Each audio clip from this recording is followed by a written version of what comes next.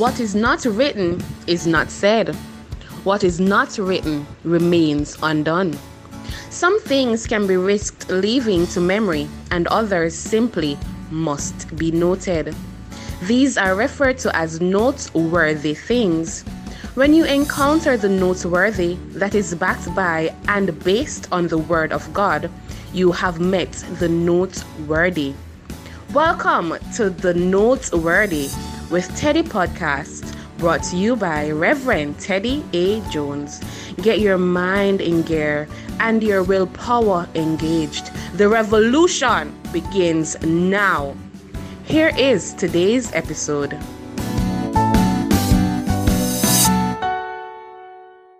Greetings, world.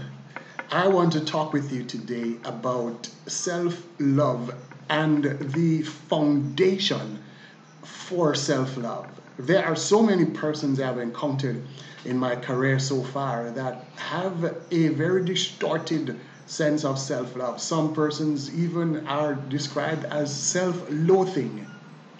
Let's tune in as we share on the power of God's love as the foundation of self-love. From my frame of reference, as a follower of Jesus Christ, as one who subscribes to the Christocentric biblical worldview understanding of life, I want to start us off on the question of how do we measure self-worth? How do we determine self-worth? How do we know whether we are using the right measuring stick to determine self-worth? I want to start us off on the side of what is real, what is the authentic, and not what is the fraud, not what is the counterfeit. Years ago, I had a friend who worked in the banking industry, and we were talking about counterfeit notes and how the banks train staff to recognize counterfeit notes. And she told me that there was one particular training where the trainer stood out more than the others. And the reason for this was that the trainer said that in his training of this kind, he focuses the attention of the staff on the authentic notes rather than showing them fake notes and pointing out all that was fake about those notes. He wanted them to know the real, the genuine, the authentic note inside out, to know all the distinguishing marks and features of the authentic note, so that his rationale was that when you know inside out what the real note looks like, the moment you see a fake note, you will immediately recognize it, as opposed to trying to study the fake notes, because the counterfeiters are clever and they are always changing up what they do. And I thought, wow, that computes. That makes absolute sense. Romain says, I don't think that one can truly measure self-worth without truly knowing themselves. And you're absolutely right. And that's where I'm going, because I'm going further, that we can't measure self-worth without knowing ourselves. And we can't know ourselves without knowing where we came from, knowing how we got here. And that's why I'm saying focus on the designer. We're going to look at some of the counterfeit, the false measures of self-worth and self-love that people tend to use. We're going to look at those tomorrow on day 2, God's willing. But for now, let's focus on the designer. Where did we come from? Where did it all begin? And it begins with the designer. Who designed us? And what does that designer have to say about us, about our identity, about who we are? For it is my firm and unswerving conviction that until and unless we understand who we are, who God says we are, God who designed us. Now, of course, there are contending ideas and there are contending views as to our origin. But as far as I'm concerned, those other options fail the test of logicity at many levels. So God, as the designer, my frame of reference, as a counselor, as a theologian, as a life coach, as an individual, is that God was the one who designed us. And so if we want to understand our worth and understand who we are and understand how do we measure self-love, well, it stands to reason that we should go and look at what God as the designer, focus on the designer and what that designer says to us about love and who we are. So let me share a couple of those with you. Our design from God as the designer. The distinctive creative supremacy, what I'm calling the distinctive creative supremacy. That is, that we were made in the image of God. Genesis 1. As opposed to anything else in creation. That nothing else in creation bears that distinctiveness. And that gives us, that places us, human beings, at the apex of the cosmos. As marvelous as the planets are, as marvelous as the suns are, as marvelous as different species of fish and bird and flowers, and all of those things are, none of them were made in the image and the likeness of God. Now, that alone can stand to help us to begin to realize that this is where we must begin to locate our understanding of ourselves. Now, because I am made in the image and the likeness of God.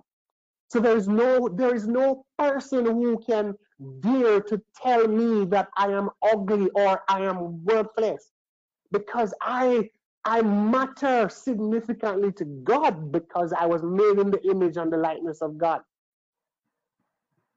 So this whole idea of racial supremacy, of white supremacy, this whole idea of black is ugly is absolute garbage, because human beings were vested with the creative supremacy of being made in the image of God.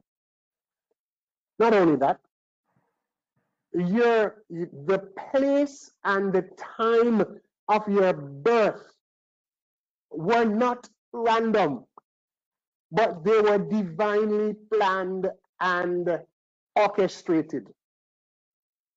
You'll find this in Acts chapter 17 and verse 26. You can just write that down and check it out. Yeah, that God literally chose where each of us would be born and when. Think about that. So all of us who are alive now, experiencing all the madness of 2020, is not by chance. So it's not by chance that I was born in Trinidad, and most of you were born in Jamaica, and for others, wherever you were born, and that you were born at the time and the very place of your birth. No, that's a detail. That's not randomness. That's a detail. And what of the love, the nature of the love that this designer has for he designed in his image and his likeness? So in Ephesians, Paul says, I pray that you will have power to comprehend, to grasp, to understand the dimensions of God's love. Dimensions? Then love have dimensions? A geometry this? Yeah. the dimensions of God's love. And I've listed four of those dimensions. Just like a cube, there's length, there's height, there's width, and there's depth. So what are the dimensions of God's love? That if we grasp it, it will help us to understand how we must see ourselves, or what is the platform, the foundation on which we must stand when it comes on to God's love. God's love is long enough to have no expiry date. There is no expiry date on God's love. Yeah? Think about that. It's high enough to be wherever you are. Wherever you are in your life right now, whatever your life is like right now, God's love is high enough to meet you right there. And think about it. One of the biggest lies that the enemy of our souls, one of the biggest lies that the people around us who do not mean us well often pushes onto us and tries to get us to accept is that, and you see, it goes right back to the GE dilemma. Good enough. That somehow we are missing out. That somehow God's love is short. It's too low to meet us where we are. So it's long enough to have no expiry. It's high enough to meet us where we are. It's wide enough to include everyone. And that includes you. Again, so many persons come to a place of feeling that God not love them. And we keep going back to our childhood and the role that parents, in particular the father, plays in our concept of God and ultimately our concept of ourselves. Because it is the father who is supposed to demonstrate and to be a physical kind of model of what the love of God is. So when we don't get that from our father especially, it's very difficult to relate to the concept of a God who loves us. That God's love includes, is for everyone, including me. Yeah, you, me, with all my mistakes, me with all my flaws, me with all my warts, me with all my farts, me with all my messed up stuff. That God's love is wide enough to include everyone, including me. And it's deep enough to meet your needs. Whatever that need is, it's deep enough to meet you down there. In the depth of depression, in the depth of feeling worthless, God's love. So that's why Paul says, look, I really want you to get this. If you could wrap your mind around the dimensions of God's love, if you could just grasp it, that's where the cookie crumbles. That's where the real struggle is. That's where we have to begin. So 30 days to greater self-love. I'm starting on day one with pointing us back to the foundation.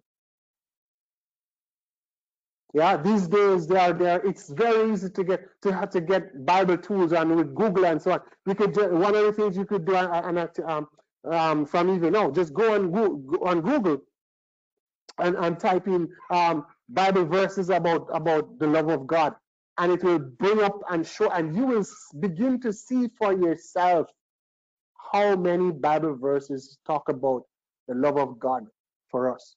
But it doesn't stop there. And I was almost there. You are the object of God's ultimate act of love, God's highest expression of love. That you are and you were the object of that. That act of love was about you. That act of love was for you. What am I talking about? I'm talking about the cross, of course. That the greatest demonstration of God's love. Bible says God demonstrated his love towards us. In that while we were still sinners, Christ died for us. Yeah. It says, he who did not spare his own son, his very best, but freely gave him up for all of us, how will he not also with him freely give us all things? Yeah, I know. I'm about to preach up in here. But I get excited when I think about what God's love is. Because you see, that was what liberated me. Where my father failed to communicate love, that I am loved, so that I could love myself. That's what gave me the breakthrough. When I caught a glimpse, when I grasped the dimensions of God's love for me as my father. And you know John 3:16 very well, that God gave his best, his only, his best, his supreme. And that was an indication of the extent of his love for you. So let me remind you that God's love is everlasting. And I told you, I was telling you about my story and how that day the breakthrough came for me. And it was a verse that says exactly this. So I've brought it back again because that's the cornerstone of my story. It was Jeremiah chapter 31 and verse 3. When my mentor read that verse for me and then told me to go and read it for myself, it says, you know what it says? It says, I have loved you with an everlasting love. God speaking, I have loved you with an everlasting love, and I have drawn you with my loving kindness. And that was what broke me. I wept for about 3 hours non-stop in my mentor's living room, because for the first time I understood what it meant to really be loved and what it feels like to love myself, because I understood for the first time the extent of God's love for me. I have loved you with an everlasting love. Not only is it everlasting, it is unchangeable. Nothing can change it. Yeah? And again, the human examples that we have of love, so many of us, when we don't get that from our formative years, when the people who are supposed to protect us and guide us, when they themselves become the abusers and the violators and the violence creators and the disturbers of our peace, instead of love, or where love once was and something happened and they don't love us anymore. But God's love is unchangeable. There is nothing that we can ever do to make God love us any less or any more, because it done the up at the peak already. It buck. It love us till it buck, and it now come down, right? And so I'm taking the time to just a few, but to set the foundation, right? Some persons were a little bit nervous that, oh, I'm talking about self-love and it sounds kind of new age-ish. No way. I could never do that. So we're talking about self-love. We're not talking about promoting yourself as the king of the universe. That's demonic. Because we are not the king of the universe. We don't run our lives. But when we understand that we were made in the image of God, and that God did his ultimate for us, and that God loves us with an everlasting love, we begin to understand that we are royalty. We begin to understand the level of the heights that we are.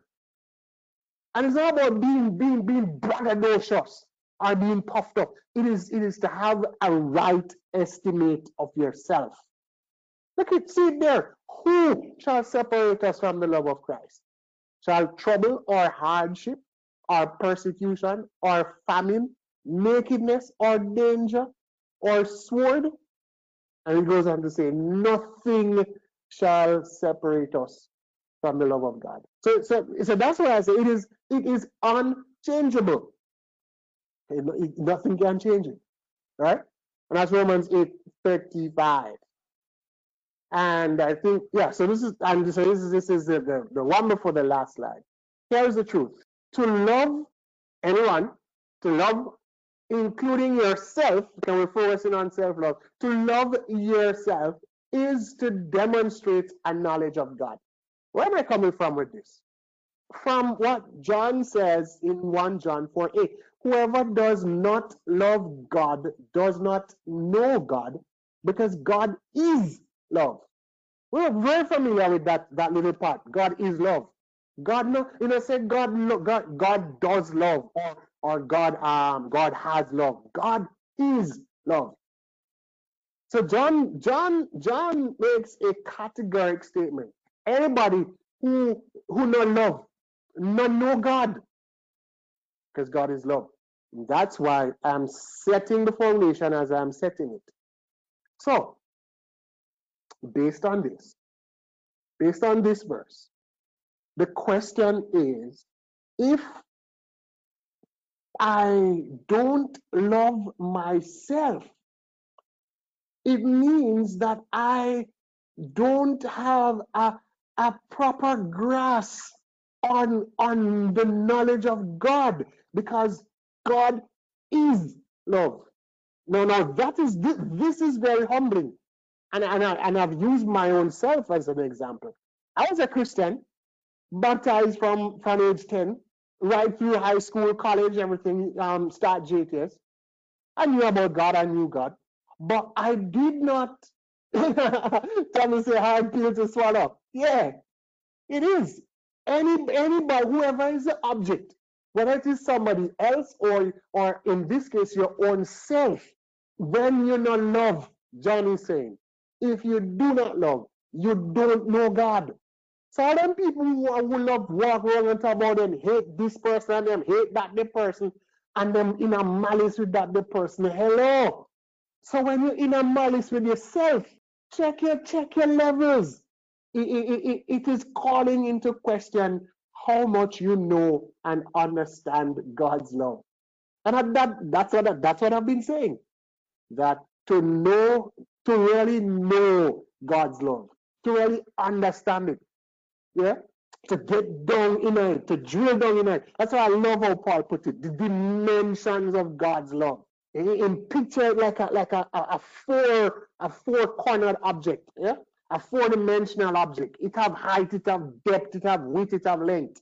To really get down in that and pre the thing. The more you get into that, is the more you are able to love, including yourself. So I'm establishing this as the foundation of that which we must use as the right criteria to measure our self-worth. Thank you for listening to this episode of my podcast, Noteworthy with Teddy. This is Reverend Teddy A. Jones. You think about it? Let's talk about it. I look forward to your questions and comments. Use the social media links provided here to connect with me. If it's noteworthy, then others need to hear. Thanks for sharing the podcast with your friends and family. See you on the next episode. DV.